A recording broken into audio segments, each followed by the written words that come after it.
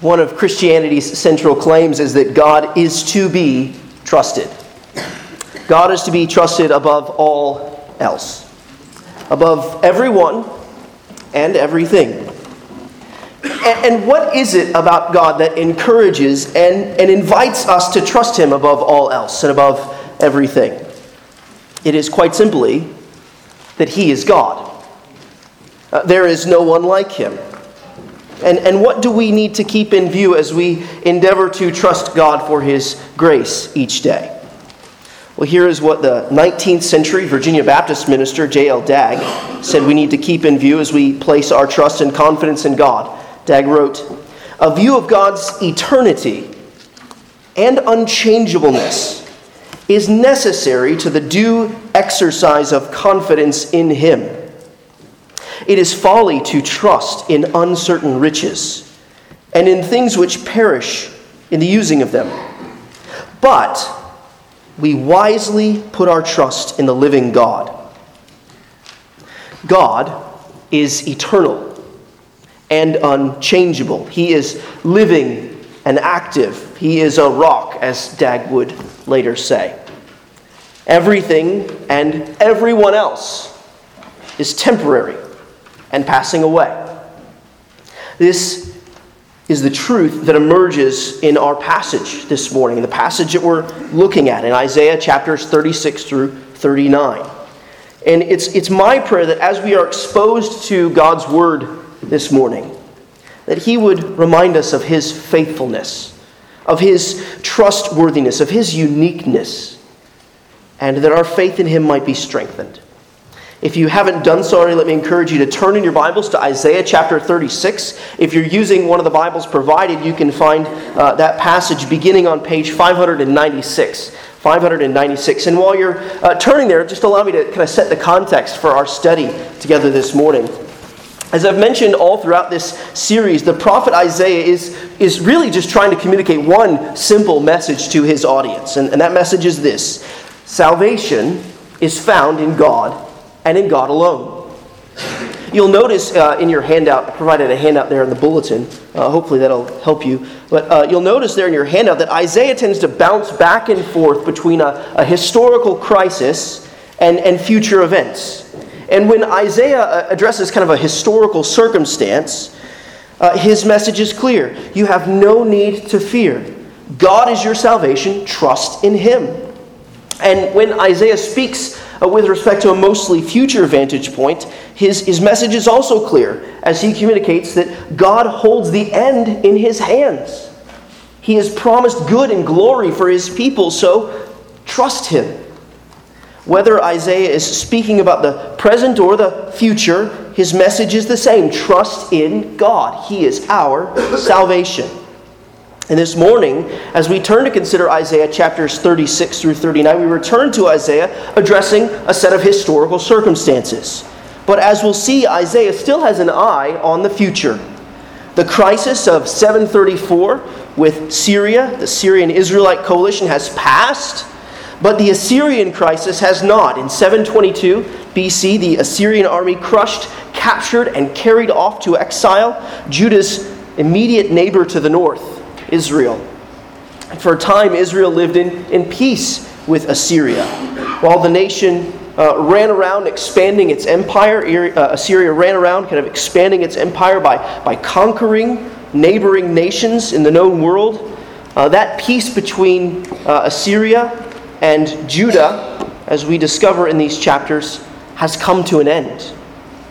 The reason that they had lived in peace is because Judah had really kind of submitted itself to Assyria and Assyria's king. But in 703, Hezekiah and Judah asserted their independence. They stopped paying tribute to the king of Assyria, and this did not sit well with the king. A source of revenue dried up, and it perturbed him, shall we say. And as a result, the Assyrian army invaded Judah. And the question that Isaiah has been raising the whole book is raised once more. Who do you trust? Who do you trust with this enemy? Is God your salvation? This question is raised from a national vantage point And it's raised from an individual vantage point in these chapters. Not only is the nation faced with the question, but so is their king, Hezekiah. With his own personal illness, he is faced with this question. So we're going to study these chapters under three headings. Trusting God when you're surrounded, trusting God when you're sick, and trusting God when you are safe. And I hope that those 3 points are going to form the outline of the rest of the sermon. I hope that you'll be helped in following along with those three headings. Let's begin with our first point, trusting God when you're surrounded. And as we do, let's begin by reading from Isaiah chapter 36. Let me read Isaiah chapter 36, verses 1 to 5. In the 14th year of King Hezekiah, Sennacherib, king of Assyria, came up against all the fortified cities of Judah and took them. And the king of Assyria sent the Rabshakeh from Lachish to King Hezekiah at Jerusalem with a great army. And he stood by the conduit of the upper pool on the highway to the washer's field. And there came out to him Eliakim, the son of Hilkiah, who was over the household, and Shebna, the secretary, and Joah, the son of Asaph, the recorder. And the Rabshakeh said to them, "Say to Hezekiah, thus says the great king, the king of Assyria, on what do you rest this trust of yours? Do you think that mere words are strategy and power? In whom do you now trust that you have rebelled against me?" These verses really are the opening salvo of 2 chapters of conversation, confrontation, and conflict. But they contain the essence of the problem and the question facing Hezekiah and the people of Judah. That question's right there at the end of verse 4. On what do you rest this trust of yours? It reappears in a slightly different form in verse 5, you'll see there. In whom do you now trust? It's an interesting question. It's made all the more interesting given by the fact that it is being asked in a place that we have seen before in the book of Isaiah. Back in Isaiah chapter 7, another king of Judah, King Ahaz, who was Hezekiah's father, was essentially confronted with the same question in the same place by the conduit of the upper pool on the highway to the washer's field. You can find that in Isaiah chapter 7, verse 3. In the same place some 30 years before, King Ahaz was called to trust in the Lord, but he did not. Now his son, King Hezekiah, is being called to trust in the Lord. Will he? Will the people of Judah? That is the question. Who do you trust when you're surrounded? Judah's land has apparently already been devastated by the Assyrian army. Verse 1 tells us, you'll notice that Sennacherib, the king of Assyria, came up against all the fortified cities of Judah and took them, bearing down upon Judah's capital city, Jerusalem. The king of Assyria, he sends his emissary, the Rabshakeh he's called, to confront King Hezekiah. The Rabshakeh is essentially, he's the spokesman for the king of Assyria. Throughout much of these chapters. Later in chapter 37, Sennacherib, the king of Assyria, he's going to send kind of another round of messengers to confront and threaten Hezekiah and the people of Jerusalem. So these threats come in waves. Through his men, through the Rabshakeh and the other messengers, Sennacherib puts forward really 2 arguments for why Hezekiah and the people of Jerusalem should abandon all hope. Sennacherib's first argument is that you can't trust the other nations. You see that there in verse 6 of chapter 36. Behold, you are trusting in Egypt, that broken reed of a staff, which will pierce the hand of any man who leans on it. Such is Pharaoh, king of Egypt, to all who trust in him. This same argument, you can't trust the nations, it comes out in other places too, by implication when Sennacherib's men list the nations whom they have defeated, which leads really to the second argument that Sennacherib and his men make. Perhaps the stronger argument, or the more powerful argument from his vantage point. If the first argument is you cannot trust in other nations to defend you, then the second argument is you can't trust your God. That's what Sennacherib suggests. At first, the argument kind of begins indirectly. Take a look at chapter 36, verses 13 through 16. Then the Rabshakeh stood and called out in a loud voice in the language of Judah, "Hear the words of the great king, the king of Assyria. Thus says the king, do not let Hezekiah deceive you, for he will not be able to deliver you. Do not let Hezekiah make you trust in the Lord by saying, the Lord will surely deliver us. This city will not be given into the hand of king of Assyria." See, so the Rabshakeh, he openly tells the people of Judah, speaking in their language, so he makes sure they know and they get what he's saying, says you should really abandon your faith in God. He tempts them and invites them to come and trust in him and in his king. As you notice how he spoke of his king, he calls him he's the great king. He's the king of Assyria. He's the greatest king, really. But who really is the great king? Isaiah has presented over and over again in his book that the Lord is the great king. The king of Assyria is now pitting himself against the Lord. This confrontation is not merely between the king of Assyria and the king of Judah, Hezekiah. No, this is really a conflict between the king of Assyria and the king of heaven.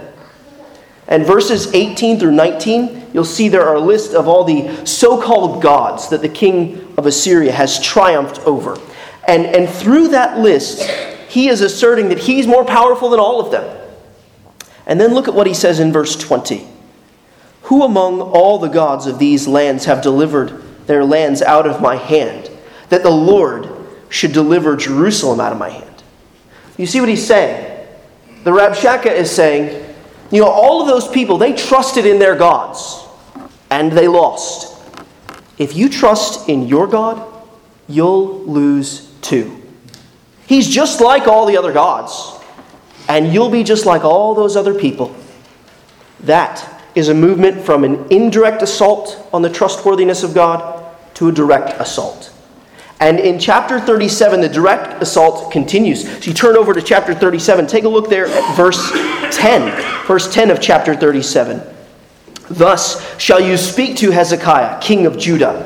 Do not let your God in whom you trust deceive you by promising that Jerusalem will not be given into the hand of the king of Assyria." Did you see the shift in the argument there? Previously it was, don't let Hezekiah deceive you. And now the argument is, don't let God deceive you. Here, Sennacherib brings his final assault on God's character. How will and how do the people of Judah respond to these threats? I think in faith-filled trust in God. Their responses come in two forms, really. Silence and prayer. They do not speak to their adversaries, but they do speak to their God.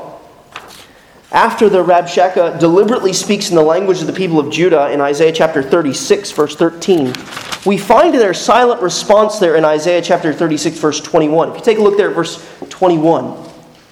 "But they were silent and answered him not a word.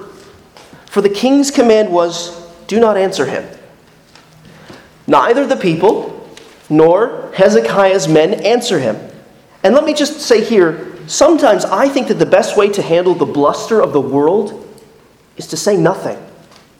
Sometimes silence is the right answer.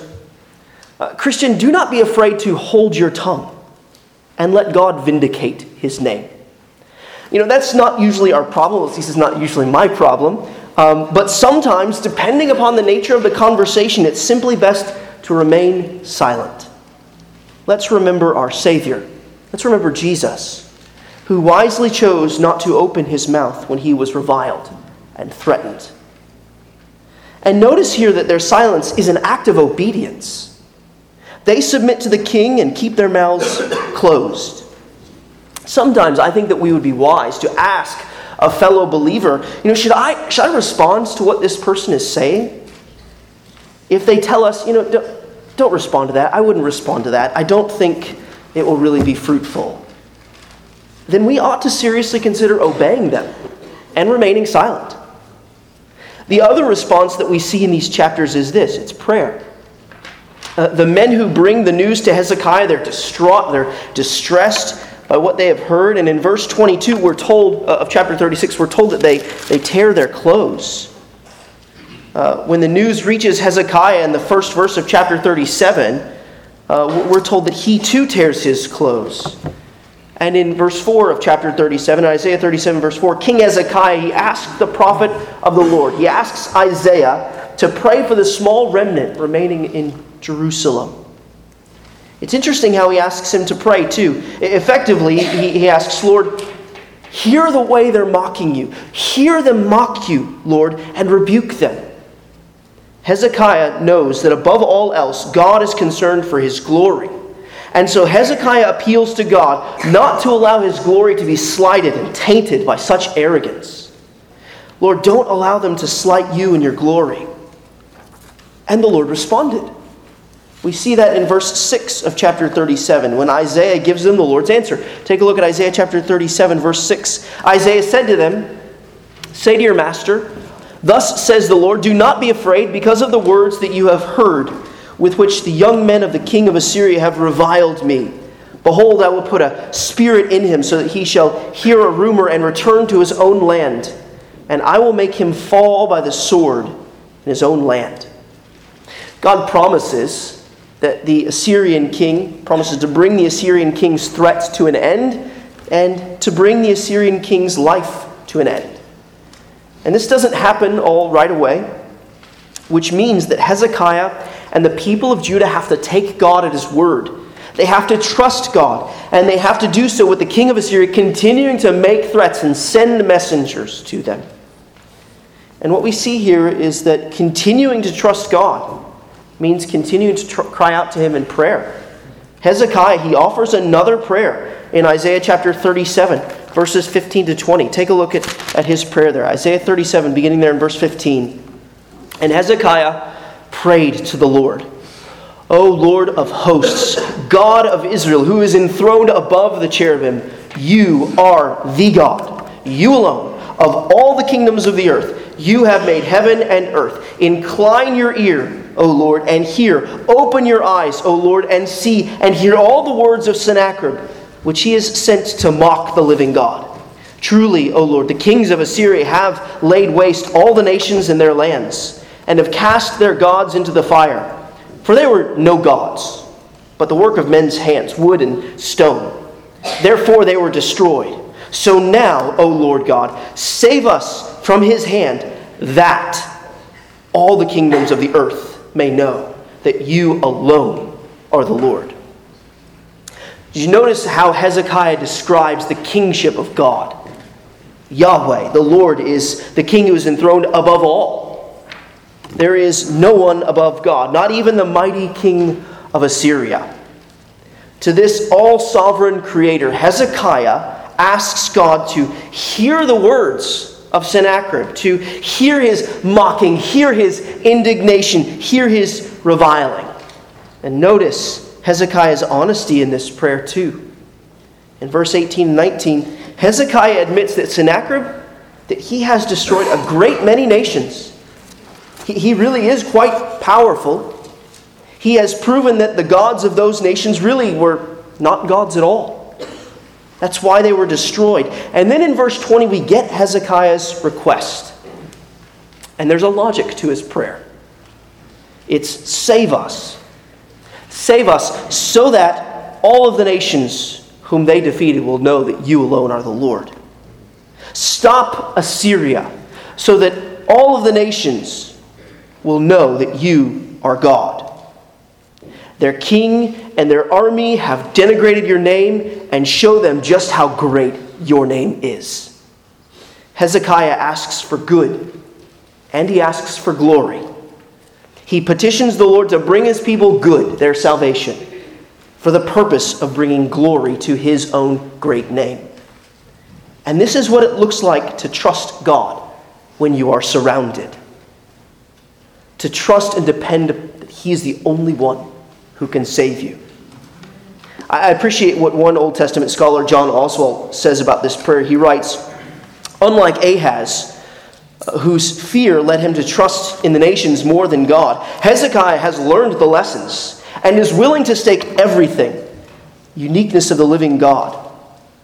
Here is trust on the highest level. Here is trust befitting that of a descendant of David who was not willing for a giant to stand unmolested and defy the armies of the living God. Israel must allow itself to be put in a place where the uniqueness and the sole saviorhood of God can be seen. He's the only one who can save you. And it was seen. In Isaiah chapter 37, verses 21 to 35, we find the Lord's answer to Hezekiah's faith-filled prayer. The Lord acknowledges that he's heard Hezekiah's prayer and that he has heard Sennacherib's words. The Lord promises to dispatch Sennacherib and to defend the city of Jerusalem. And one of the things that I love about this particular section is that the Lord actually addresses Sennacherib. He does so in verses 22 through 29. And then you come to verse 26, where the Lord is kind of addressing Sennacherib. And he says, Have you not heard that I've determined this from long ago? In other words, you think you're all high and mighty. But like Pharaoh, I raised you up for this very purpose. I planned all this. That's right, you didn't build your empire. I did. You didn't defeat those nations. I did. I made you the most powerful nation on the earth and brought you to the gates of my most prized possession, so that the world may know that I am the living God. That is what the Lord says to Sennacherib. And let's remember that the Lord promised Hezekiah in verse 7 of this chapter that he would send Sennacherib out of the land and that he would die in his own home. Now let's read the concluding verses of chapter 37. Pick up there in verse 36. And the angel of the Lord went out and struck down 185,000 in the camp of the Assyrians. And when the people arose early in the morning, behold, these were all dead bodies. Then Sennacherib, king of Assyria, departed and returned home and lived at Nineveh. And as he was worshipping in the house of Nisroch, his god, Adrammelech and Sharezer, his sons, struck him down with the sword. And after that, they escaped into the land of Ararat, of Arshadon. His son reigned in his place. See, God keeps his promises to remove Sennacherib and his army from their land, and for Sennacherib to fall by the sword in his own land. His promises are fulfilled. God proves himself trustworthy, and he's done it again and again and again in the Scriptures. And I'm guessing he may have done it again and again and again in your own life as well. God proves himself trustworthy in fulfilling these promises. And consider the manner of their fulfillment. These verses recount what feels like a replay of the Passover in the Exodus, where the angel of the Lord went throughout the land of Egypt and struck down all of the firstborn sons of Egypt so that he might save his people from captivity. Then, as if to underscore that Sennacherib's God really is no God at all, Sennacherib is put to death before the altar of his own God by his own sons. There is but one and only one living and true God. Brothers and sisters, I don't know about you, but it seems to me that a lot of enemies of the people of God these days have been kind of shouting at the church, like the Rabshakeh and the messengers that Sennacherib sent. The church has been told, you're doomed. That you're going to be relegated to the dustbin of history if you don't change. You're, in fact, on the wrong side of history. I think that is an argument from fear. The truth is that the Lord Jesus Christ has promised to build his church, and the gates of hell will not prevail against it. The church is not on the wrong side of history, for the God of history is on the side of his church. Friends, brothers and sisters in Christ, all of this really comes down to whether or not we trust the one true God. And let us not be deceived. An invitation to reject God is none other than an invitation to trust in the kings and princes and ideologies and wealth of this world. That is what the Rabshakeh offered the people of Judah. Making an alliance with the world is making an alliance against God. And we have seen in this passage what happens to those who oppose the living God. When we're surrounded and scared, let's remember our God. And let's call out to him in prayer. And let's remember that he is the only one who can save. You can trust God when you are surrounded. But what do you do when you are sick? This is the second point that we want to consider together this morning. Trusting God when you are sick. And as we turn, let's read Isaiah chapter 38. Let's start with just the first 8 verses of the chapter. Isaiah 38. In those days, Hezekiah became sick and was at the point of death. And Isaiah the prophet, the son of Amoz, came to him and said to him, "Thus says the Lord, set your house in order, for you shall die. You shall not recover." Then Hezekiah turned his face to the wall and prayed to the Lord and said, "Please, O Lord, remember how I have walked before you in faithfulness and with a whole heart, and have done what is good in your sight." And Hezekiah wept bitterly. Then the word of the Lord came to Isaiah. "Go and say to Hezekiah, thus says the Lord, the God of David, your father, I have heard your prayer. I have seen your tears. Behold, I will add 15 years to your life. I will deliver you and this city out of the hand of the king of Assyria, and will defend this city. This shall be the sign to you from the Lord, that the Lord will do this thing that he has promised. Behold, I will make the shadow cast by the declining sun of the dial of Ahaz turn back 10 steps. So the sun turned back on the dial the 10 steps by which it had declined. As you can tell, the prognosis there in verse 1, the outlook is bleak. Hezekiah is instructed to set his house in order. He is going to die. But then Hezekiah prays. And that promise of death is postponed 15 years. It is at this point that Isaiah brings back into our field of vision an important figure and an important event. In verse 8, the important figure that comes back into our field of vision is none other than Hezekiah's father, Ahaz. And the important event that comes back into our field of vision is a sign from the Lord. And all of this is meant to remind us of what happened in Isaiah chapter 7. There, in view of the crisis that he was facing, the Lord called King Ahaz to trust him. And in an effort to prove to Ahaz that God can be trusted, the Lord actually invited Ahaz to ask him for a sign. And Ahaz refused. And Ahaz's refusal to ask God for a sign was actually a sign of unbelief and disobedience. Ahaz had already placed his trust in someone else. Hezekiah, though, is not like his father, and he willingly receives the sign.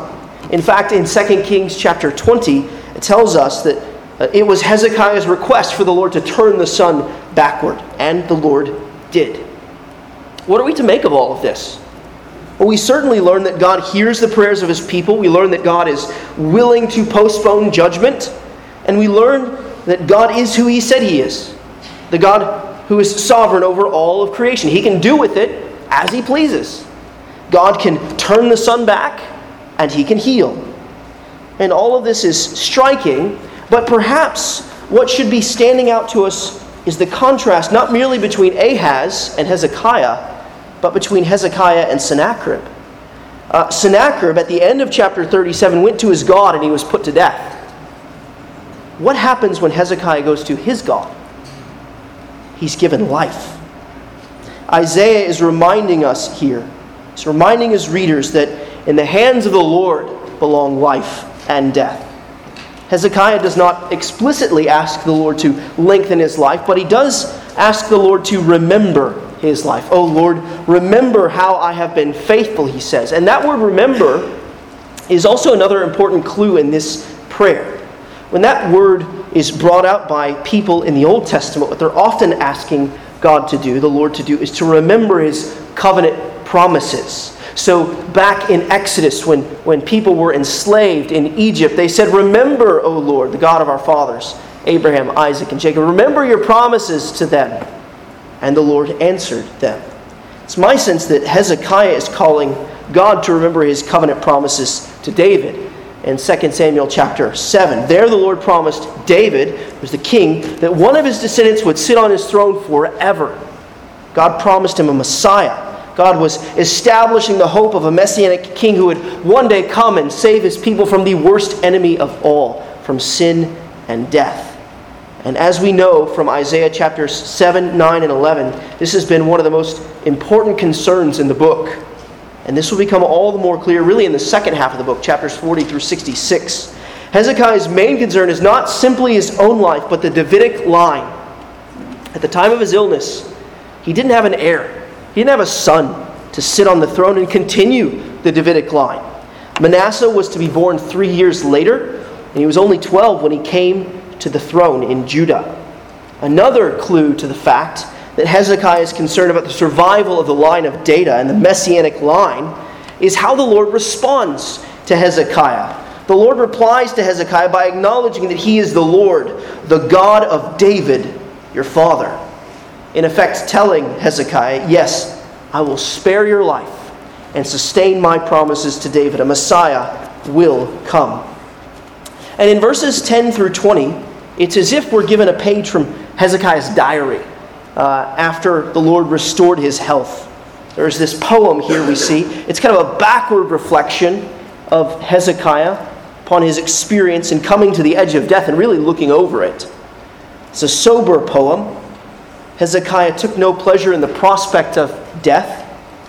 Still, the thing continues to amaze me about Hezekiah is that he always seems to look to God's larger purposes. If you take a look there at Isaiah chapter 38, verse 17, I think you can see something of this. Isaiah chapter 38, verse 17, behold, it was for my welfare that I had great bitterness, but in love you have delivered my life from the pit of destruction, for you have cast all of my sins behind your back.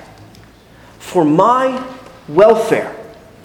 God brought this trial, this bitterness for my good, Hezekiah says. This seems like Hezekiah's version of Romans 8:28, where Paul says, and we know that God works all things together for good of those who love him.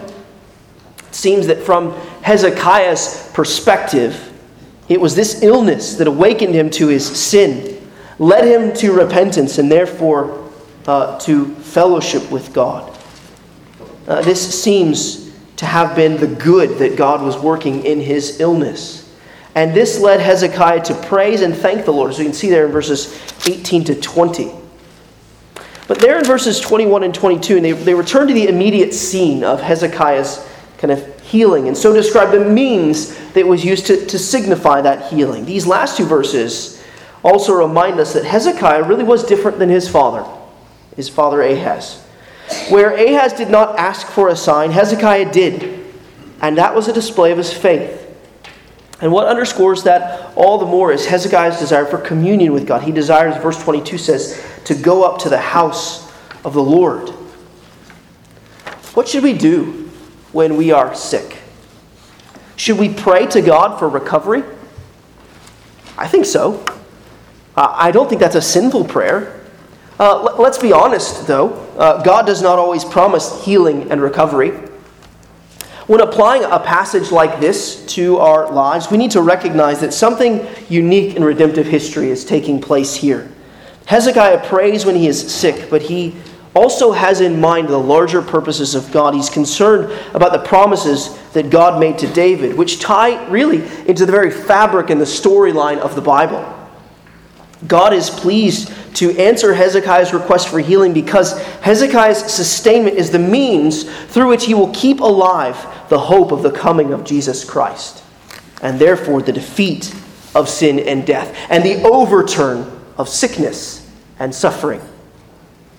Is it any wonder that Matthew, when he writes his gospel, includes Hezekiah in the line of the Messiah when he's unfolding Jesus' genealogy in Matthew chapter 1? You and I are not quite connected to the coming of the Messiah in the same way that Hezekiah was. Nevertheless, I do think that we should learn from Hezekiah that when we are sick, our immediate reaction ought to be to pray for health and healing. we should also learn from Hezekiah that the Lord may have some larger purposes in our lives confronting us with illness. It may be that the Lord calls us to suffer with faith as a witness and a testimony to others around us. It may be that the Lord intends us to draw us closer into communion with Him. It may be to give us a greater appreciation of Christ's sufferings on our behalf. Whatever the case may be, let's pray that we learn to confess with Hezekiah and with the Apostle Paul that the Lord is working all things together for our welfare, for our good, and for His glory.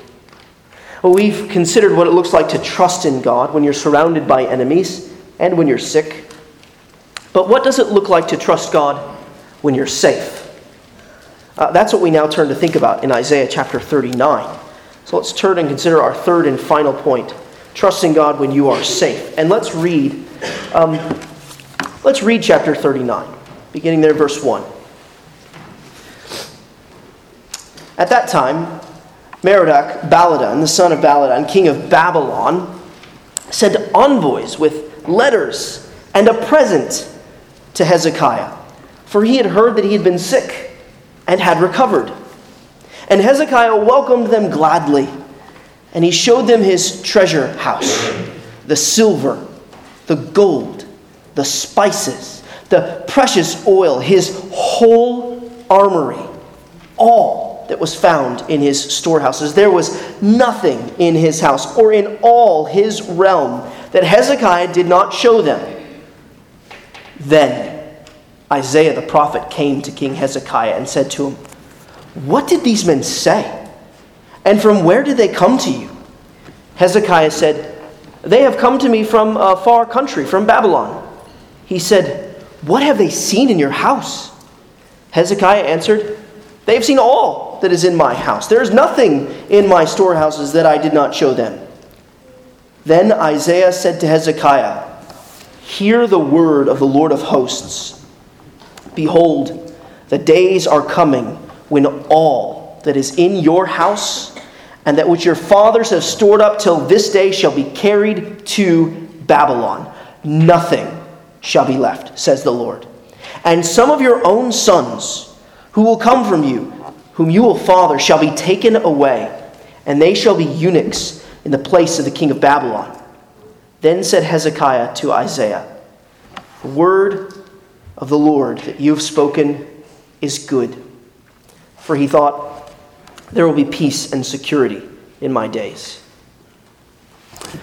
Chapters 38 and 39, the chapter we're looking at now, they, I think, are chronologically prior to what takes place in Isaiah chapters 36 and 37. And that's because Isaiah is doing something literarily for his book. Isaiah is setting up the second half, the focus of the second half of his book in these two chapters. He's beginning this transition. The second half, chapters 40 to 66, we shift from the Assyrian crisis to the Babylonian crisis. But one thing remains constant for Isaiah's audience. They must continue to trust and wait upon the Lord to send the promised king from the line of David. And as we can see here from chapter 39, Babylon begins to come into view. Sometime after Hezekiah had recovered and received the promise that God would deliver his city from the Assyrians, Hezekiah, he welcomed an envoy from Babylon. Hezekiah was safe, or so he thought. He had God's healing, and he had God's promise of help. So what does that mean for his faith?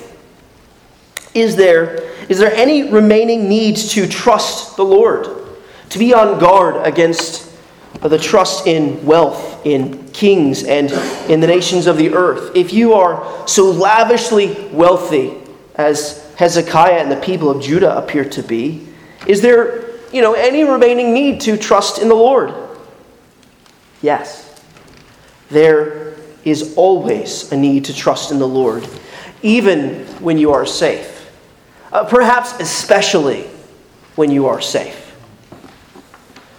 Prosperity is just as much of a test for the people of God as is persecution.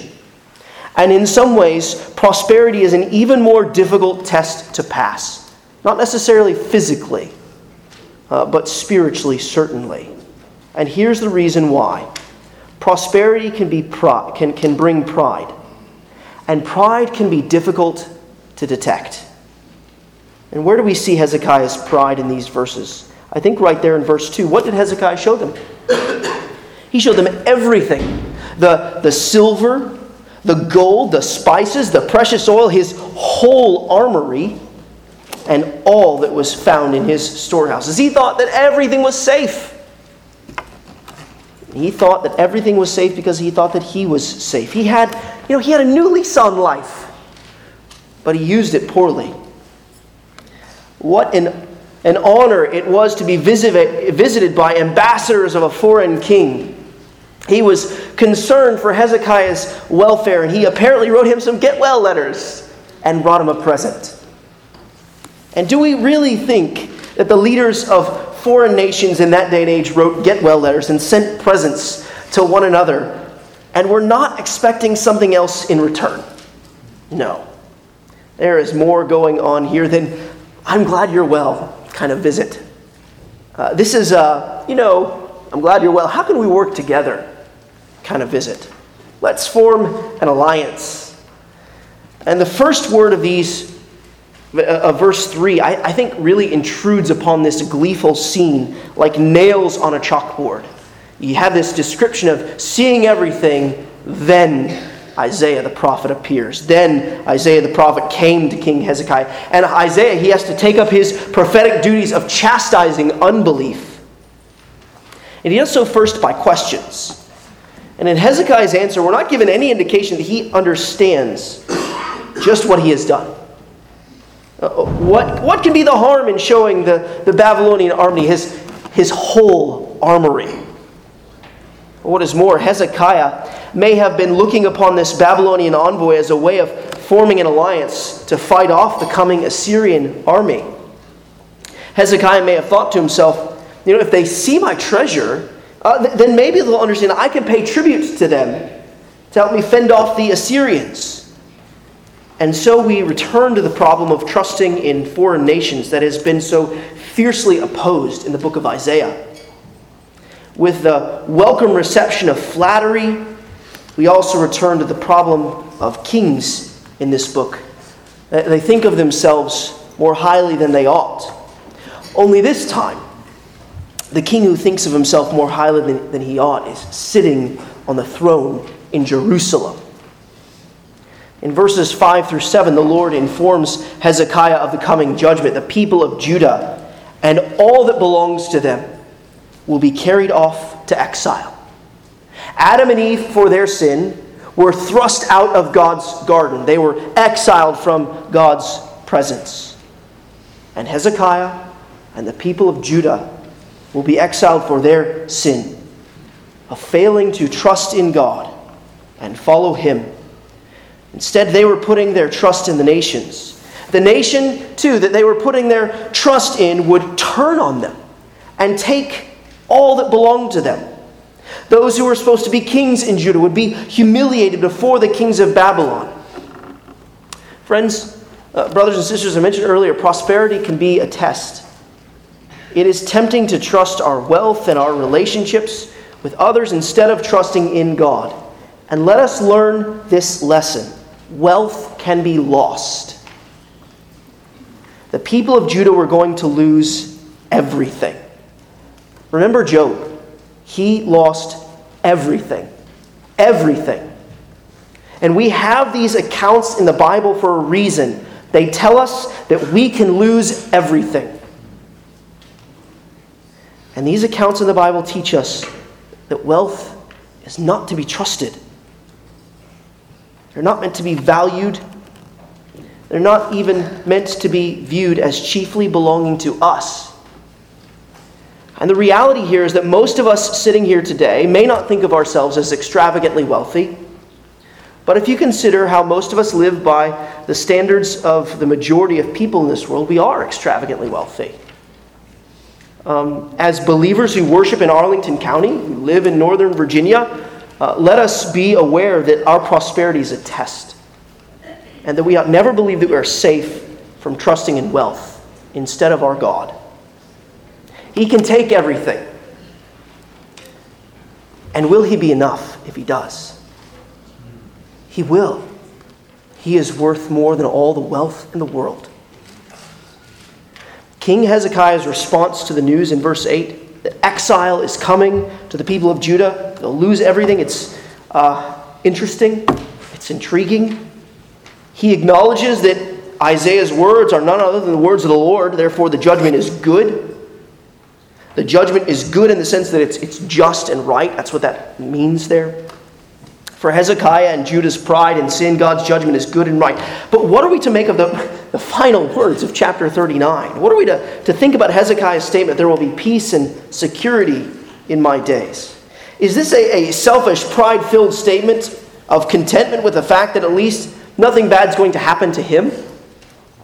What about the horror that's coming to his children? Or is it an acknowledgement that the dark days of the exile are ahead? But at least God in his mercy is not bringing those days to pass right now. God in his mercy is giving some hope for some time. What we do know is that this reveals that Hezekiah is not the promised king of Isaiah chapters 7, 9, and 11. He's not the one who's to come from a virgin. He's not the one who's going to reign in justice and righteousness. He's not going to be the one who cares for his people. No, unlike Hezekiah, the coming king will not escape suffering. Instead, suffering will be the very heartbeat of his mission. Enemies would hurl insults at him and tempt him to abandon God. Remember when Satan did that to the Lord Jesus Christ? He'll tempt him like Sennacherib's men did. And he would go through intense suffering and pray with fervency. And this future king would come precisely because he is concerned about his children who are in exile. Not simply those who are exiled from the physical land of Canaan, but those who are exiled from the presence of God because of sin. These chapters encourage us to look forward and long for the coming of Jesus Christ. And the good news is that he did come. He did come to deliver his people from the enemies of sin and death, an enemy far more profound than any emissary of an earthly king. Unlike you and me, Jesus, God's Son, who was fully God and fully man, he lived a sinless life. And unlike Hezekiah and all the kings before him, Jesus lived a life of perfect trust in God. Jesus was really the one who walked before God in complete and total faithfulness. Jesus was the only one who really possessed a pure heart. He was the only one who always did what was good in the sight of the Lord. And he wept bitterly. He wept bitterly over the devastating effects of sin in this world. And he had compassion on sinners like you and me. And it was out of that concern and compassion and love for sinners that he willingly gave up his life on the cross. And there, King Jesus, the one from Hezekiah and David's line, took the sins and the punishment due to them for all of those who would have returned from their sins and placed their faith in him, who would trust him. And 3 days after his death, God raised Jesus from the dead, vindicating him, and thus proving to us all that his life and death on behalf of repenting sinners was acceptable in God's sight. And God showed us his uniqueness as the only one who can save. And now Jesus calls all of us to turn from trusting in ourselves, from trusting in our wealth and our good works and the world, to trusting in him. That he is the only one who can save us. And so we must put our hope in him. And if you're here this morning, you're not a believer or follower of the Lord Jesus Christ, then what that means for you is that you are called to believe that Jesus lived for you the sinless life that you have not lived. That he died for you the death that your sins deserve. And that he was raised from the grave for you so that you might be accepted as righteous in God's sight and ushered into his presence, no longer exiled from him. Friend, if you want to know more about what it means for your life to trust and follow Jesus, then please find me at the door after the service. Talk with a friend or family member you came here with this morning. There's nothing more important you could think about than what it means to trust in Jesus Christ with your whole heart and life. Well, we should conclude. This morning, from Isaiah chapters 36 to 39, we've considered what it looks like to trust in God when you're surrounded by enemies, what it looks like to trust in God when you're sick, and what it looks like to trust in God when you're safe. In short, it means trusting in no one and nothing else but Him. What it means is to trust in God, to abandon any hope that you have in yourself, in any earthly person or any earthly wealth. It means staking your life on the truth that God and God alone is eternal and unchangeable and remains faithful to His promises to save. It means living and believing that He and that He alone is your salvation. Let's pray together.